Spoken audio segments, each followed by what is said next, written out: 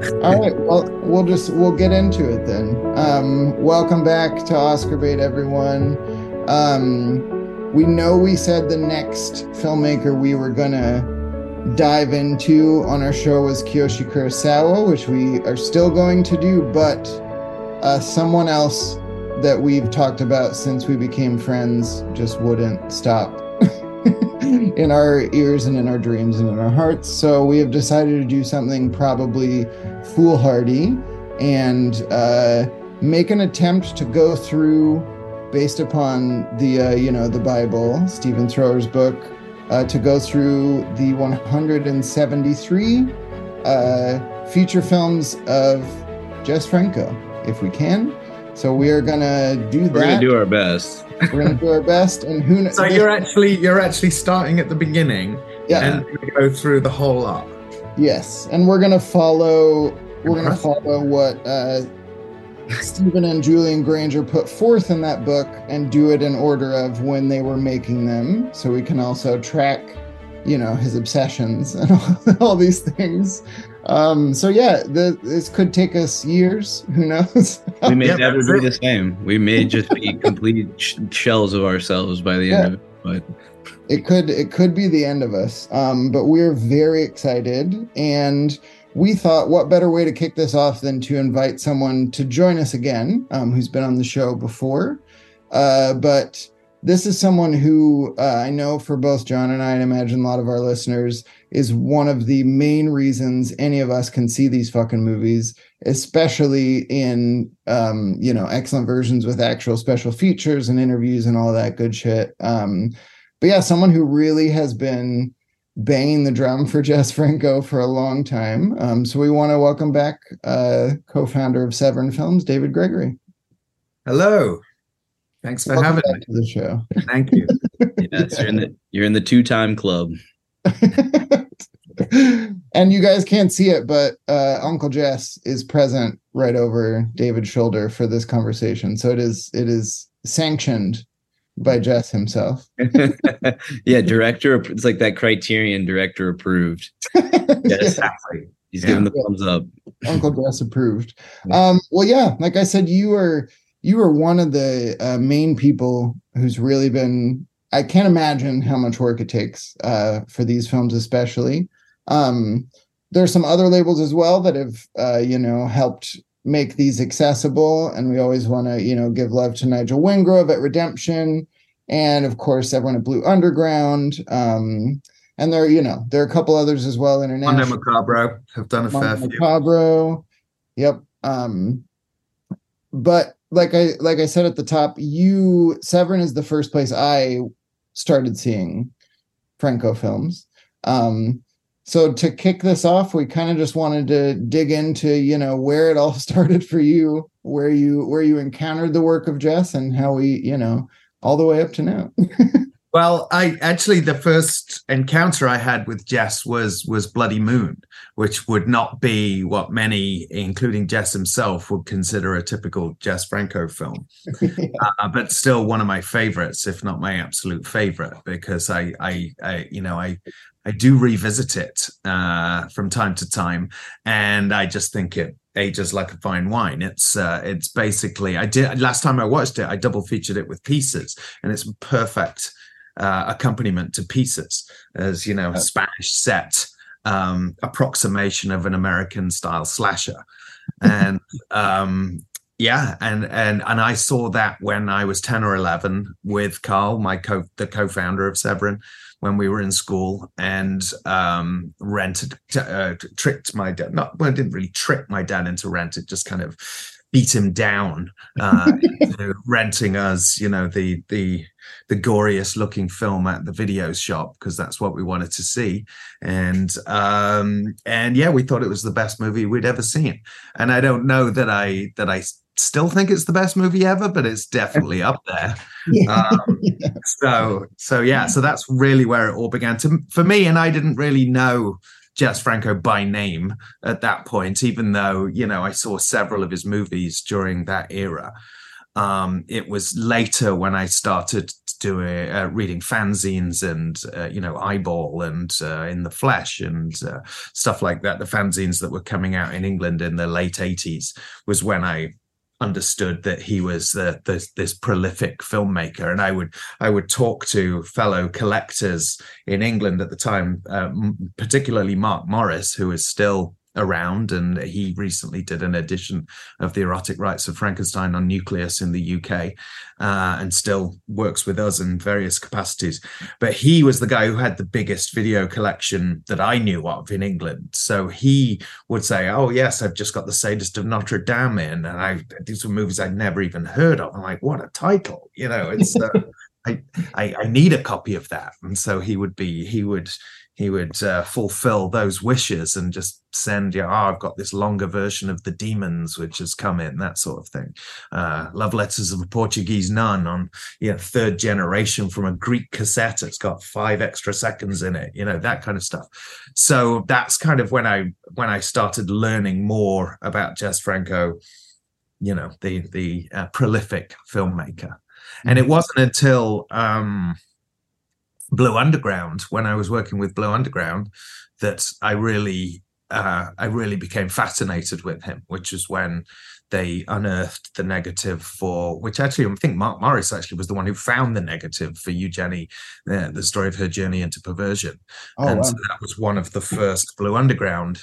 Justine and Eugenie were the first Blue Underground Jess Franco discs. And so I was working with Bill those first few years of Blue Underground, and we set up the first interview session that I did with him for those discs. Insane. Yeah. Within that, like when you realized that you were going to start getting into Franco, I know you mentioned a few, but were there a couple that really like stuck in you and you were like, shit, this is never going to end? Maybe like this is probably an obsession that is just going to keep building because now I'm so wedded for the appetite. Well, it probably was Eugenie, the story of her journey into perversion, because when I watched that in conjunction with meeting Jess and Lena for the first time, I watched Justine at the same time, and we interviewed him for 2 others for that session as well, and I can't remember what they were. Maybe the 2 Fu Manchu movies, but I know I interviewed him about 4 movies when we did that first sit down at their house in Torremolinos. And that was when I also got the book Obsession.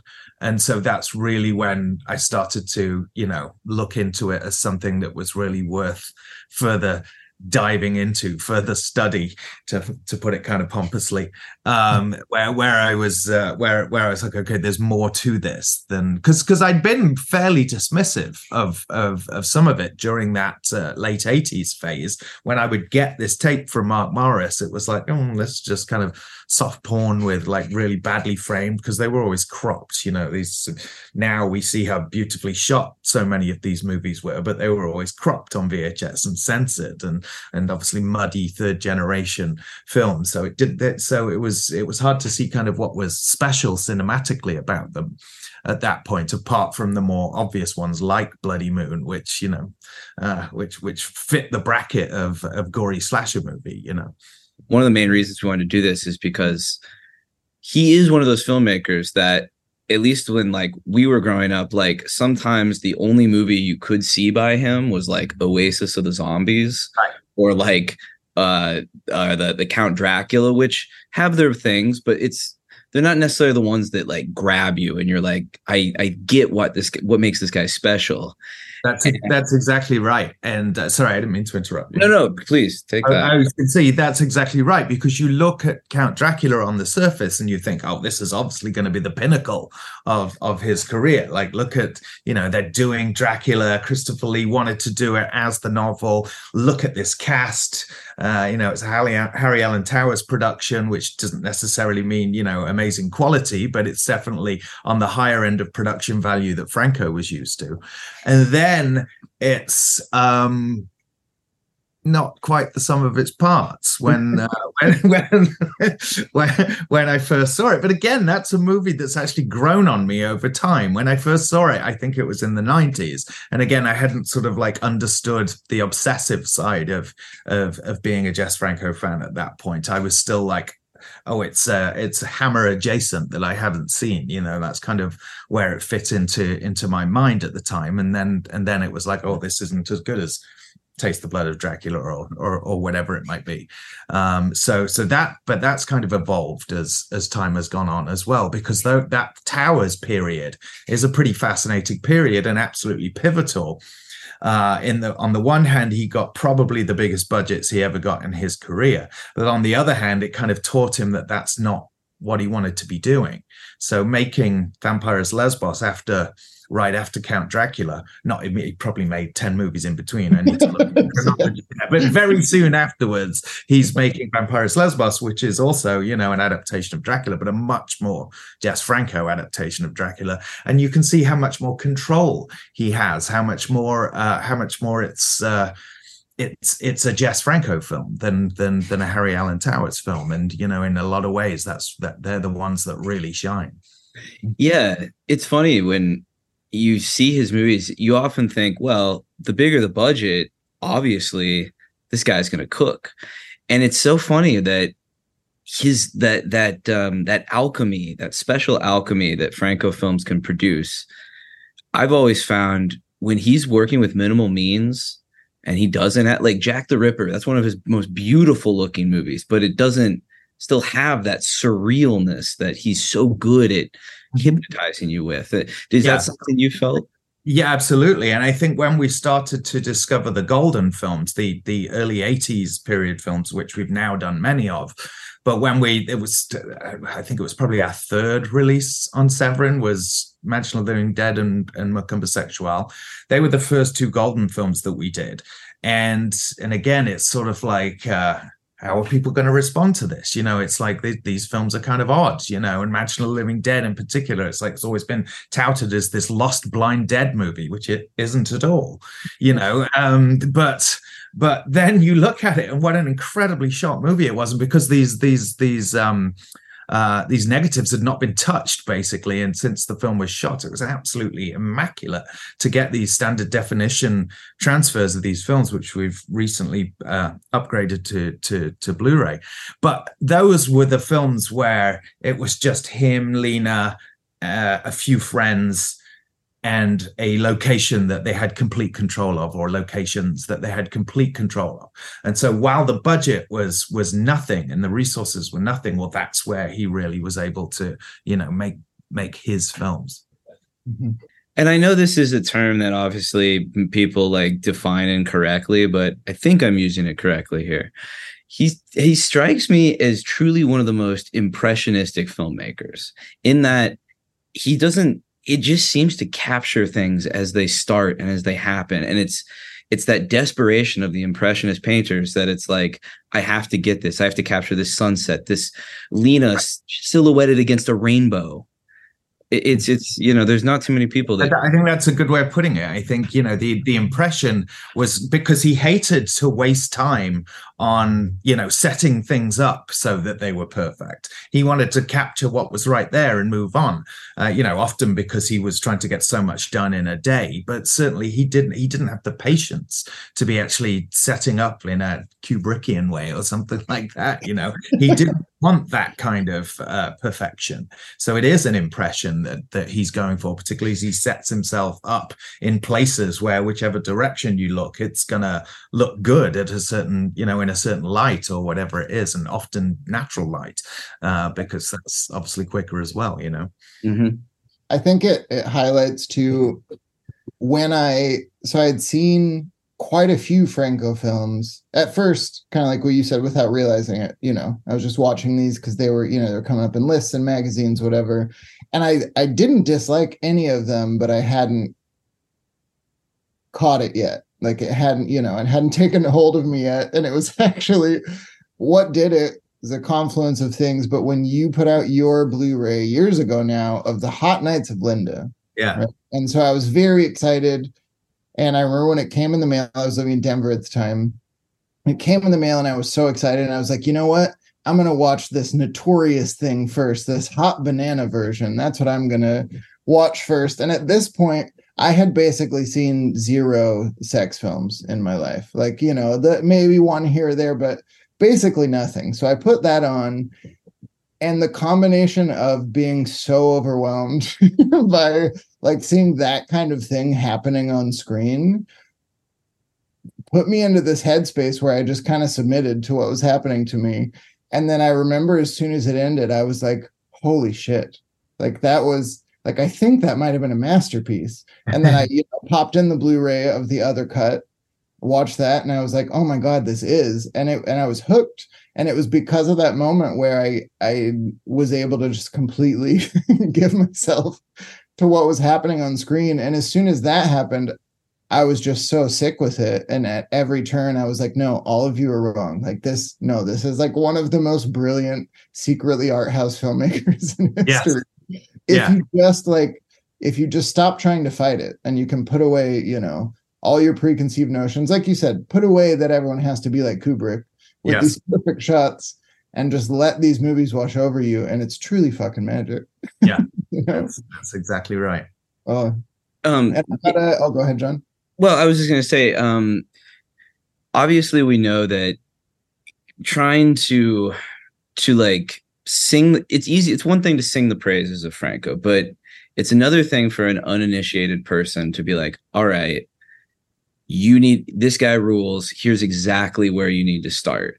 It's obviously you could probably pick something for each new day, but like, what do you think have been the biggest issues with Franco's reputation? Was it just the way what was released first? Was it, Will and I really talk about how people like to always compare him with Jean Rollin, who very different filmmakers, they explore different things. Like, what did you come across that maybe you felt like, oh, this is kind of helping contribute to this idea that he's a quote unquote not good filmmaker? Yeah, well, I think it is things like Count Dracula, where there is kind of this expectation of what it should be versus what it actually is. And I think you could probably say the same about Bloody Judge and even Justine to an extent. I mean, basically, he's kind of in this filmmaking world that he's not entirely comfortable with, I think, and so those already, it's like, well, obviously he's rubbish if he can't make something as good as The Scars of Dracula, right, like Roy Wood Baker did, then what use is he? But I usually with the uninitiated, I usually say, start with either Vampirus Lesbos or She Killed an Ecstasy, or even Venus in Furs, the Towers film that I would argue is the most like a Jess Franco fever dream film. But because it's got the higher production values and the famous people in it, it's probably easier to digest for the uninitiated, but it does have all that kind of dreamy weirdness and color and jazz and various things that are Jess Franco's obsessions that might actually be a good stepping stone to, I don't know, Virgin Among the Living Dead next, or Doriana Gray or something like that before you start going deeper. Yeah, I feel like I've always, Will has probably been a longer Franco file than I have, but it was probably during the pandemic that I really decided I'm going to drill down on these Franco titles. Like, I've always enjoyed him, but I didn't quite get it. But it is when you notice that these, like, the cinematic world he's creating, even if the film isn't his best, even if Stephen Thrower doesn't give it the biggest praise next to something else, they really do make up this kind of like fucked up patchwork quilt of like, it's obviously like he reuses ideas, he reuses themes. He reuses characters. How many times does Dr. Orloff? Yes, exactly. Pop up? Is this something that's always interested you about him, that he kind of has this gigantic universe of? Yes, that's something that obviously comes with time. The fact that there are, in film theory terms, they're like auteur things, aren't they? They're like the repeat of his themes and the repeat of his characters, the repeat of stuff that basically, makes it his full body of work. But it is, something Tim Lucas said early on was that you have to see all Franco films in order to understand a Franco film, which I'm not quite sure that that's necessarily the case, but it's certainly it certainly helps to have seen a lot of them. It certainly helps to have gone deep in order to start appreciating them, you know. Yep. Is there, on the flip side of this, just for fun, are there any Franco films off the top of your head that you think people should for sure not start with? Oh, that's good. I would say awesome films like Macumba Sexual and Lorna the Exorcist, you will not get as much out of them if that's where you start. Yes, yeah. We were talking about it with Shining Sex, actually. Yeah, Shining Sex is a perfect example, because that's now one of my favorites. But it's incredible. I revisited and I was like, no, this is like a towering achievement of a movie. But if I gave this to someone who wasn't familiar with his world, they would be very upset. Well, we were trying to figure out one that we want to show at the Music Box Theater in Chicago, and so we were like trying to figure it out. And Shining Sex was the one we were talking about, and we were and Will was like, maybe I don't know if that's the first one. And it's like, yeah, you do kind of almost would have to like make a case to stick through the first 20 minutes and just be like, listen, this is not what you want, but you're gonna like it.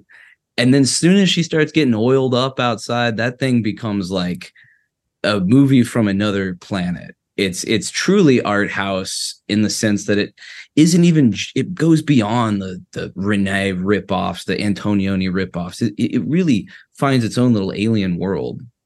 I know when we brought Jess and Lena over for Fantastic Fest, when Fantastic Fest had them as guests, which I'm very glad they did, because it was the last time I saw them both together, and it was the last time fans in the US got to meet them. But they were also struggling with what films they should play for, you know, they're the more kind of general Fantastic Fest audience. They didn't want to, you know, throw them in deep. And I remember Lars over there was programming. I was like, you know, we've got the Hot Nights of Linda, and he's like, yeah, but that for me, that's great. But for this audience who probably doesn't know who these people are, or only have, you know, read about them, that those probably aren't the places to start. So they ended up playing Succubus, Venus in Furs, both great. You know, but definitely more palatable for the uninitiated. But they needed one with Lena as well, because, you know, she was going to be there. So they ended up picking Bare Breasted Countess. Oh shit! Yeah.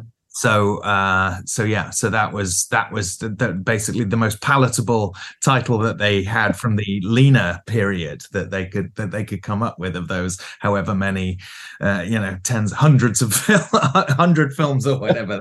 That was the one they came up with. Do you feel that, like, with him, the easiest probable pathway for like a massive film going audience might be through probably obviously through the horror community, because like we're saying, Count Dracula kind of throws people off a little bit, but then it's been unavailable for so long until now, really, is one of the films that I recommend to people. It's like, oh, you like the gothic horror stuff, but you want this delirious fever dream vibe that he provides. I always recommend Dracula, Prisoner of Frankenstein. Mm-hmm. That's an awesome film. Yeah, it's amazing. That's just one of the best. Yeah, and well overdue for a remaster. Mm-hmm. Seriously. That's the kind of movie you truly like.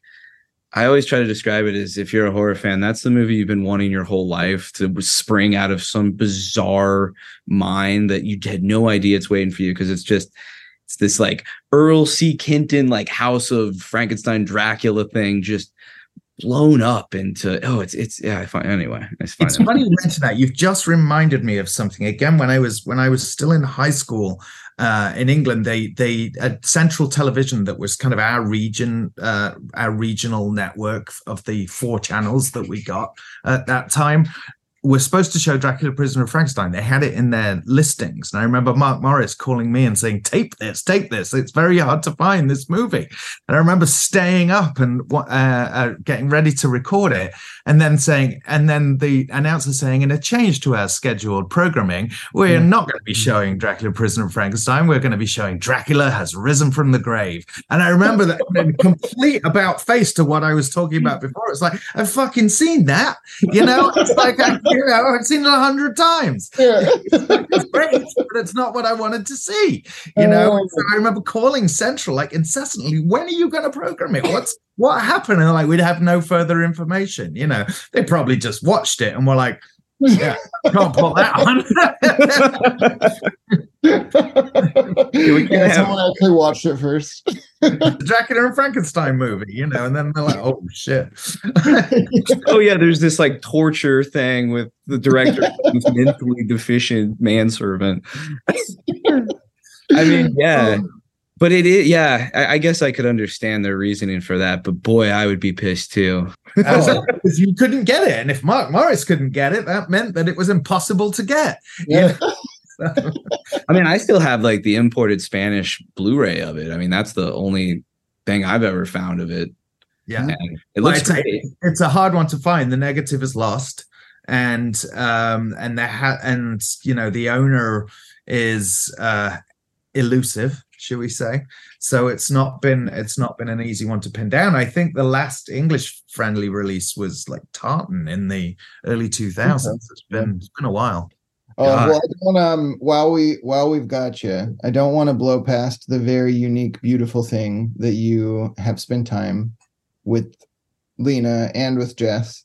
I rewatched this morning when I was getting ready for this. I watched Donald Farmer's 3-hour interview. What's he called it? The Bizarre World of Jess Franco.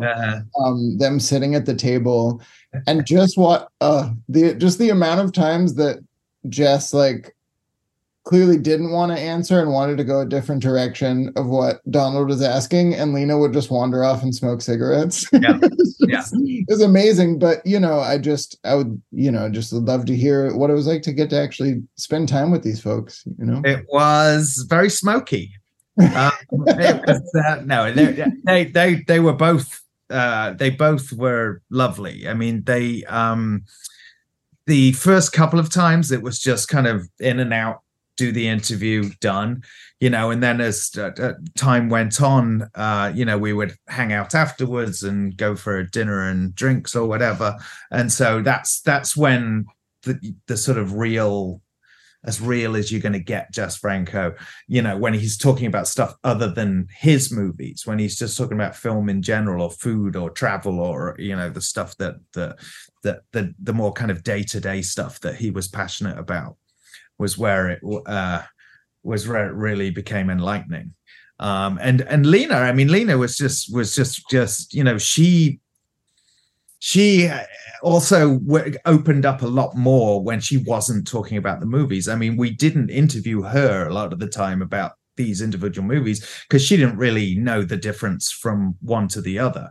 Not that she was just not an important part of it. She was, like, both in front of and behind the camera, but she didn't really differentiate which film was which, particularly as they were shooting many at the same time. So I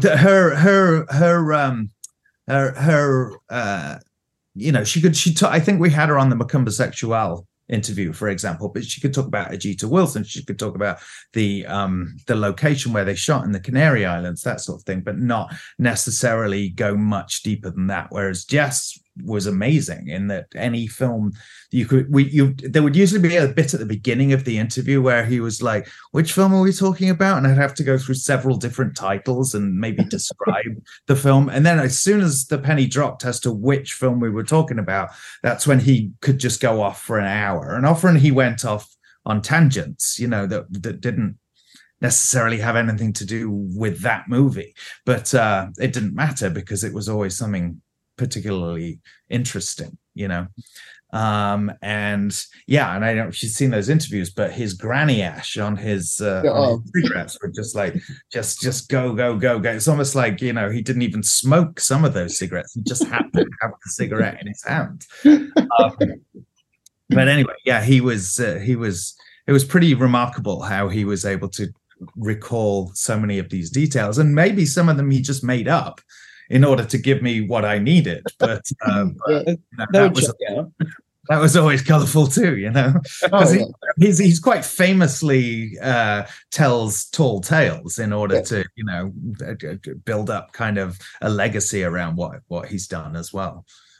Well, it's the someone, one of my friends once, after watching as many Jess Franco interviews as they could find, said he's better at ecstatic truth than Herzog is.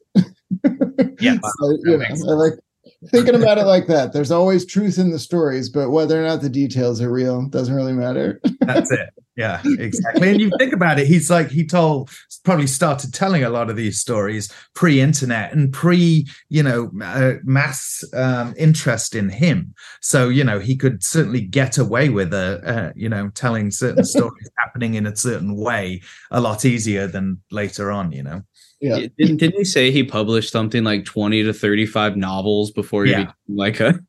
Yeah, so in the latest In the Land of Franco, we have Alain Petit, who's kind of the godfather of Jess Franco appreciation and written criticism, and Steve Thrower together. So we have the two of them, a summit meeting between the two biggest Franco experts in the world. And it's awesome. I mean, they get along fantastic. They both have this great mutual appreciation.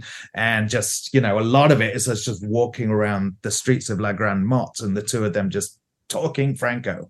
But anyway, one of the bits at the end, they go into that, and he and Alain Petit says, Jess was a liar.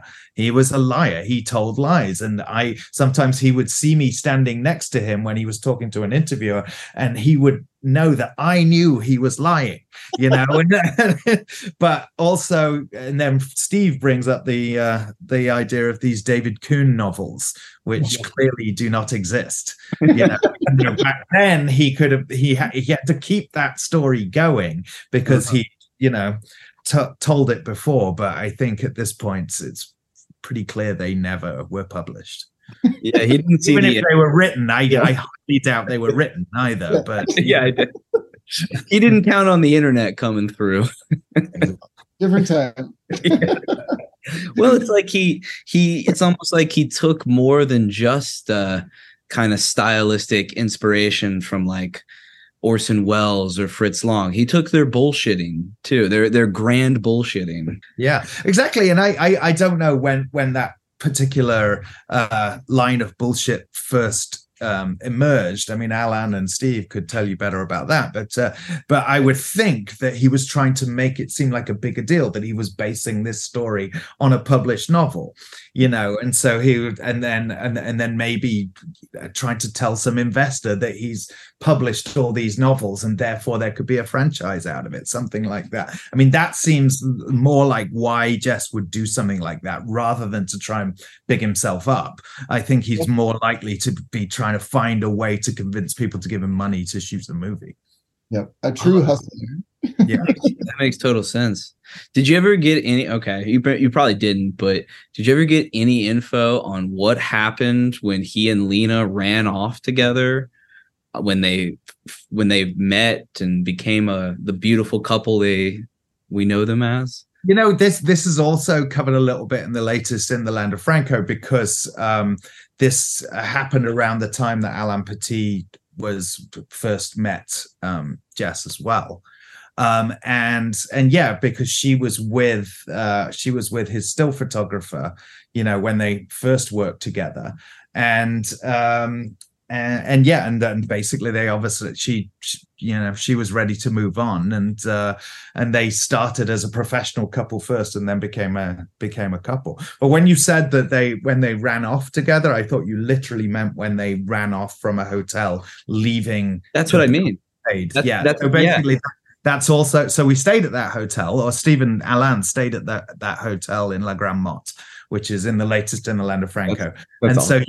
So basically, we did ask them if they had books going back to the 70s to see if we could, find that. They didn't, unfortunately, unlike the place in Hot Nights of Linda, where they actually still had that, their Alice Arno's autograph and Lena May's autograph in the guest book.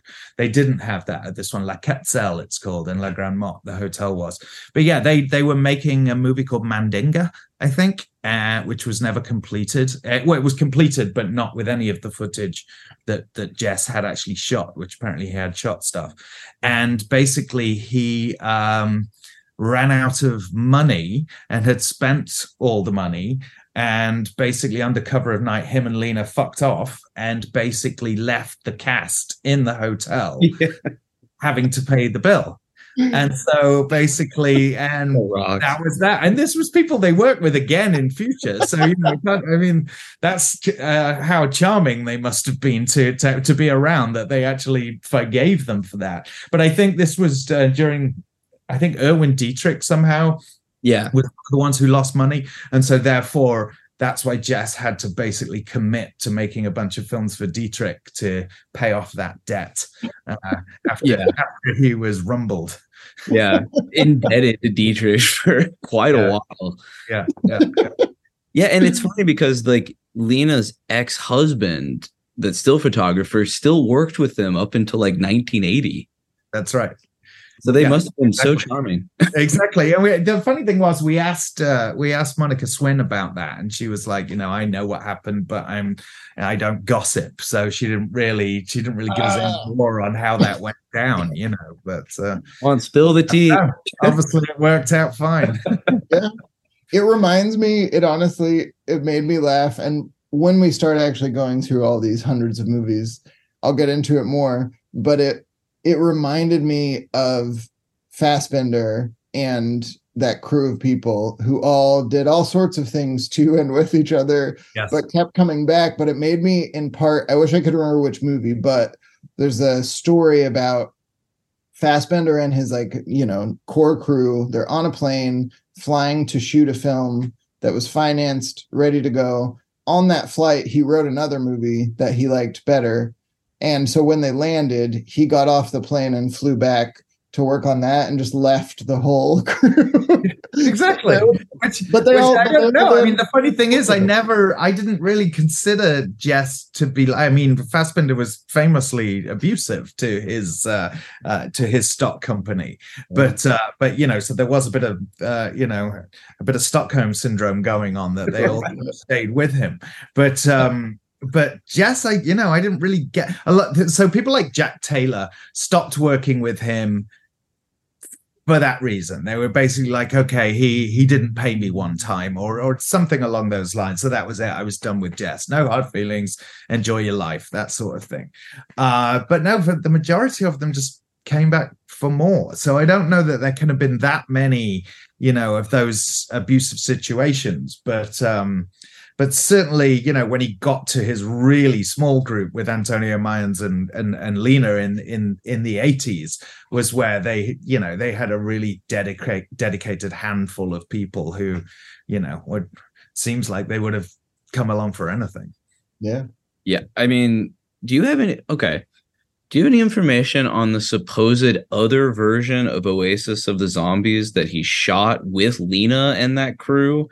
Because I'd read that he hated that he had to do it, but he took the money and just made another version with his whole stock company, but it's never been released. Yeah, I'm not sure about that, honestly, but I do know that, in our Franco archaeology, that certain unfinished things will show up in archives, or at least be listed in archives, even if we can't see them. So it as he was always shooting, and sometimes shooting two or three films at the same time, it wouldn't surprise me if he actually did that. But it would surprise me if he abandoned it, because it does seem that something like that he would have sold to another producer if it was something that was actually complete. Yeah, maybe that's the case, because I know because didn't he only do Oasis Zombies because of Zombie Lake and that whole fiasco behind that? So yeah. I mean, he often had falling outs with Eurocine and Marius and Daniel Lasser about the projects that they wanted him to do versus the projects that he wanted to do.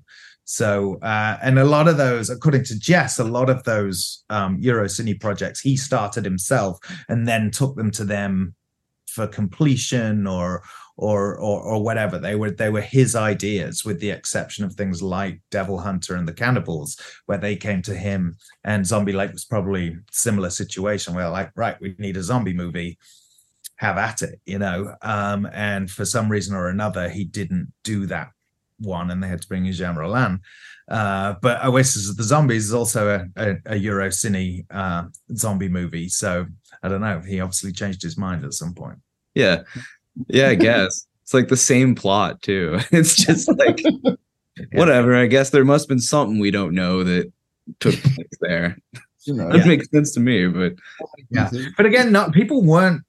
He probably wasn't expecting people to be analyzing his filmography. So basically, it's like, oh, you basically made the same film again here. So it wasn't in ways that we're now fascinated by finding these similarities and same character names and same plot points and stuff like that. It was probably easy for him to actually just do, okay, I'll make a variation on that one that I've already done, and nobody's going to be any the wiser. That's true. It's like, I'll just do Dracula again. I'll do it in the desert, and it will call it Macumba Sexual. That's exactly. Part of what on that, jumping off that, part of why I was so excited to do this series, and again, you and many others in the home video industry have been leading the charge to get Franco the love he deserves. But I had forgotten about how much the quote breaks my heart at the awards when he got the Goya, and he says, let me see. Says, I'm delighted as I have never believed myself worthy of anything. I think it's a lovely gift. And when I was, because I've been, of course, I watched like a good 12 of his movies again in the last couple of days, and have just been so overtaken more than ever how incredible he is. And when I read that, I got teary, and I was like, no, Jess, no, you have so much. He also did kind of downplay his importance, because then it's so much easier to face criticism, isn't it? Because if you're the first to say, like, I think all my films are rubbish, what do you got? It's easier to sort of face the incessant criticism that he received, certainly from after Succubus onwards, basically, after this kind of high that he got where he might actually be establishment filmmaker on the world stage. After that, he very much goes in his own directions. And so it's like, well, you may think it's garbage, but I do too. So nope. Well, I guess we can go into then, we'll lead up to everything coming up in your sale. But you have 2 Jess Franco upgrades. I am very excited personally. I love both of these movies, and I can't wait to see your new scans of them. But we have Inconfessible Orgies of Emmanuel and The Sexual Story of O. Yes. Inconfessible to me is one of his funniest movies. Yes. And The Sexual Story of O is truly top 10 for me. I love, John and I were talking about it before, I do love bummer Jess mode. Yeah. Yes, exactly. I love when he really just leans into the darkness, and that one's it is it's a real downer. Yeah. But I love that it's these two together, because again, like I said, Inconfessible I think is really hysterical, and he's so mean about these Spanish men and their machismo. Yeah. It's funny, when we first did these, so these came out not long after Mansion of the Living Dead and Macumba Sexual, early in Severin's life. And so when we first brought these to him for interviewing, he couldn't believe that we had even unearthed these movies. He was just like, well, these make Euro cine productions look like, lavish, big budget, compared to the Golden films. The Golden films were nothing, and then but the more we got into it, the more we realized that was, primo Jess, because that's him with absolute, complete and utter control, So anyway, yes, those had just been DVD for a while, and while we have several more Jess Franco films in production, we had to get these out. We it's silly to leave them DVD only. We already did Mansion and Macumba, so we wanted to do these 2 as well. So now the first 4 Golden films that we ever did through Severin are now Blu-ray friendly. Can't wait to see that Blu-ray scan of Story of O, because that's one of his most beautiful openings I can think of. And it also is funny because it's like, it's so beautiful, and the story, if you've seen it, where it's going, and then you see that actress walking across the lawn, she gets hit with the water. Yeah. And it's like, oh, it's not going to stop there. My dear, good Lord. That ending. Like I said, I love Bummer Jess, and an unrelenting, closing act that's gonna. I just can't wait. Can't wait to see it. And his making fun of, rich libertines. I mean, I love the conversation around the table where it's like, no black women, Moors maybe. Oh, they're disgusting. Oh, don't be racist. It's like, wild. That's hilarious. Then the woman just pukes. It's like, what the hell is this? Well, I showed someone in Confessible and Sexual Story of O one time to highlight that Jess had things on his mind.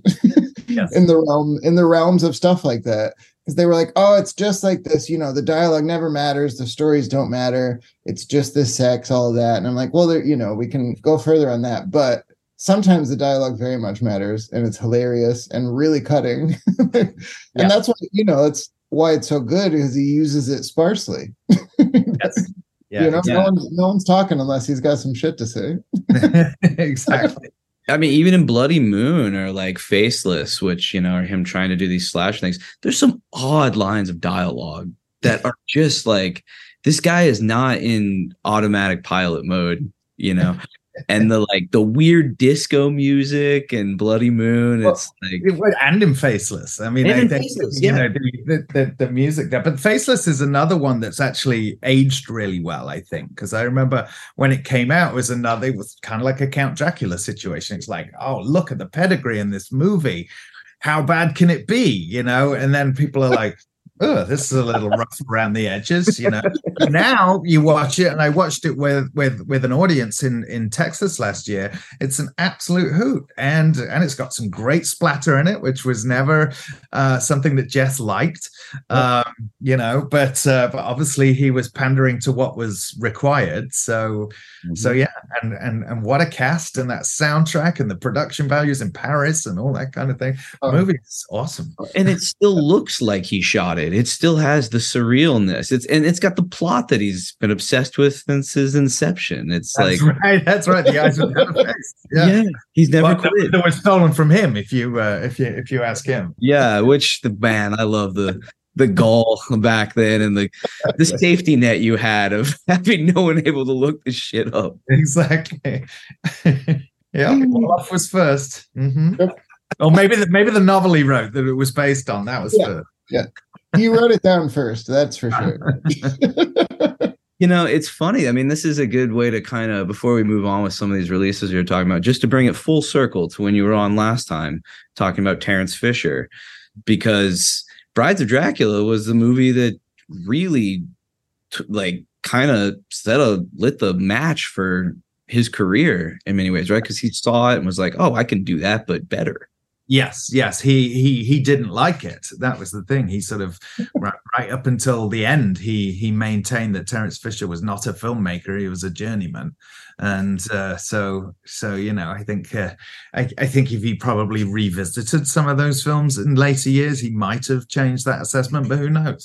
But he certainly thought that he was very outspoken about the things that he didn't like, which was a lot, in cinema, I should say, in particular, where basically he was like, no, that's rubbish. What do you like of contemporary Spanish cinema? Do you like Almodovar? No, he's rubbish. That sort of thing. He did like Alex de la Iglesia, but anyway, it was like you say, it was one of those things. Seeing Brides of Dracula was like, I could this gothic thing, piece of piss, I can do that. Uh-huh.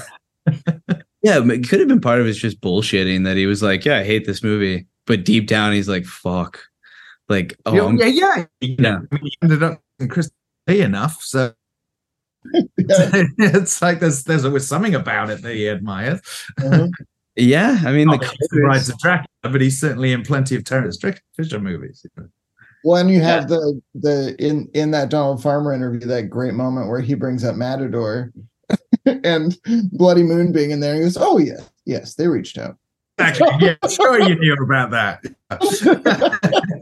Yeah. So although I must admit, when I first saw Matador, I was like, oh yeah, I could get into this filmmaker. He knows Bloody Moon. Yeah, I could see him be a little envious. He's like, I should have had my characters also masturbating to my. Damn it. Yeah, exactly. More of that in cinema. Any filmmakers listening, bring that back. Yeah, do anything. Any filmmaker listening, just do something. Yeah. Well, I'll quickly promote before we get to the rest of your releases. Since you brought up De La Iglesia, the call we're doing after this, Acción Mutante will be playing at Music Box on August 7th. So see everybody there. It's going to be alongside Body Melt, as it's another Vinegar Syndrome versus Severin event. So we'll see.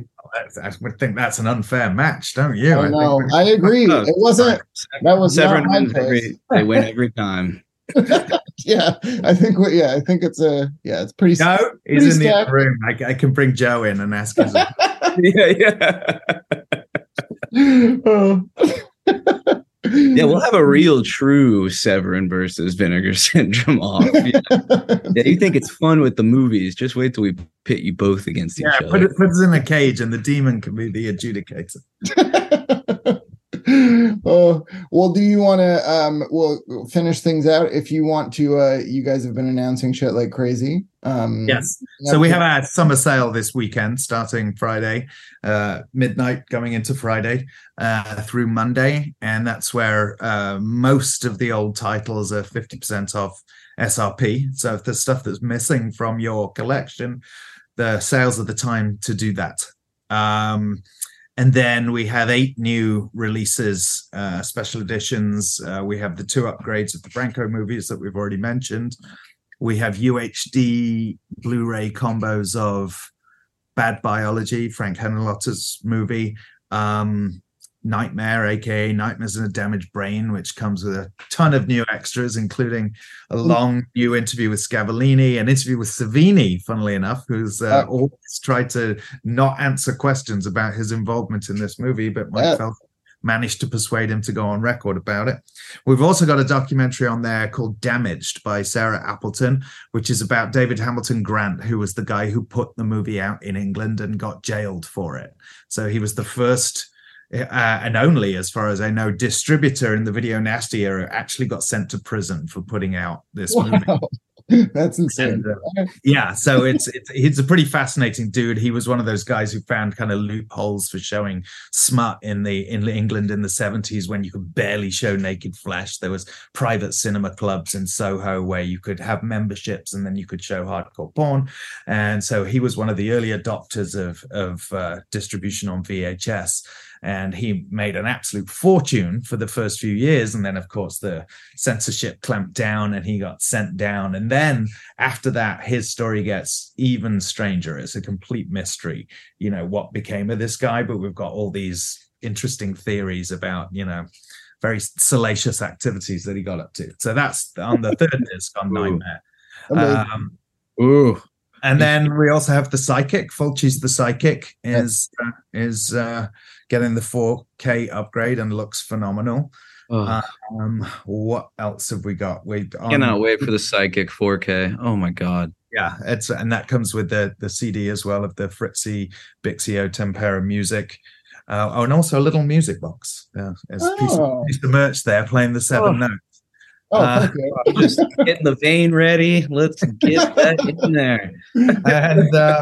And then on Blu-ray we have Private Crimes, which is a Sergio Martino, Edwige Fenech miniseries made for Rai TV, which was kind of like their spin on Twin Peaks. So it's a murder mystery that they did together, which is fantastic. And it's like 4 feature-length episodes.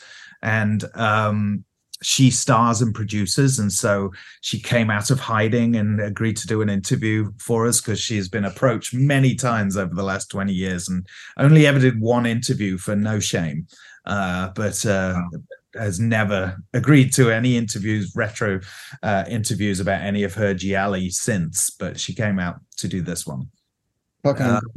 Oh God. And then we also have Juan Piquer Simon's Journey to the Center of the Earth, which is basically a Severin Kids title from the director of Pieces. So there you go. I think that's it. I think that covers all of them. Bless you.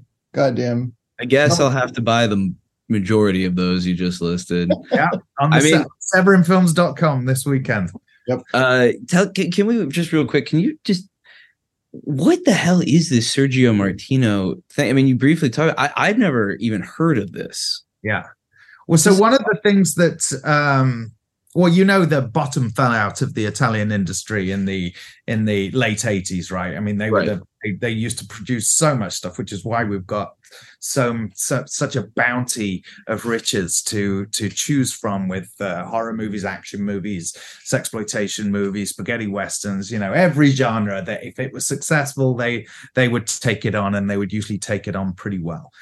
Then the bottom fell out of the business. Television took over. All the studios were closing down or just became television production studios. So the filmmakers were either forced to retire or greatly slow down or completely lower their budgets.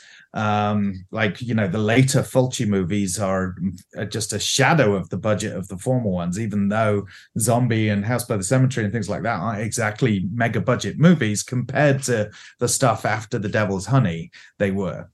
Yeah. And so even a name like him wasn't able to attract budgets such that he had to get Argento to finance his final project, which never got made, which was Wax Mask.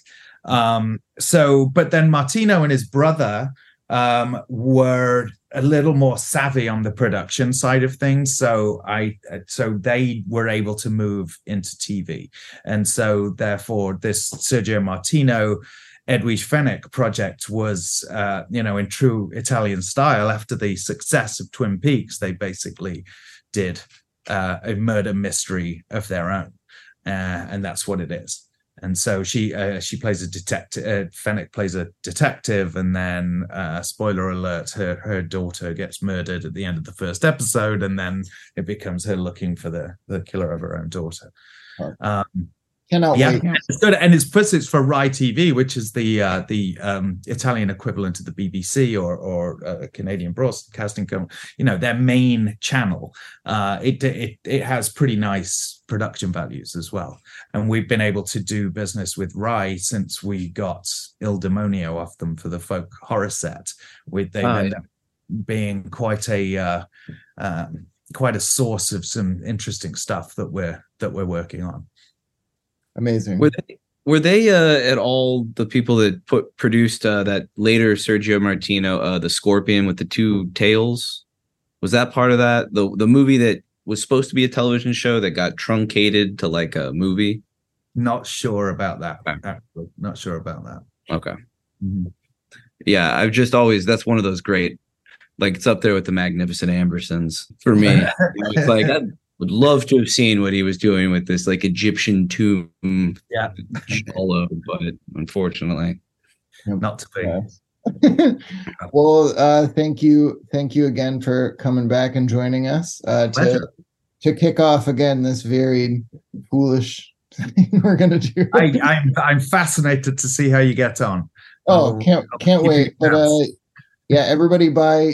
We'll be pumping them out. They'll do what we're doing in the 4 days until the 30th and figure out how to get enough money so you can get everything. And head over for the sale. Also, let's not forget that you have the Black Emmanuel box coming out, which is fucking unreal. That's right. That is actually landing week after next. We'll be landing at our fulfillment place in Arizona, where that has been the single most difficult project to actually get to the finish line. It's extremely fast and dense, but also amazing. So it's something we're very proud of, even though it took something to get there, mainly for Kayla Janice more than me, but certainly the whole team had to be involved in QCing these discs that are chock full of stuff. It was quite something. Yep. Insanity. Well, yeah, but thank you again, and we'll see everyone back here soon for the beginning of this fucking journey.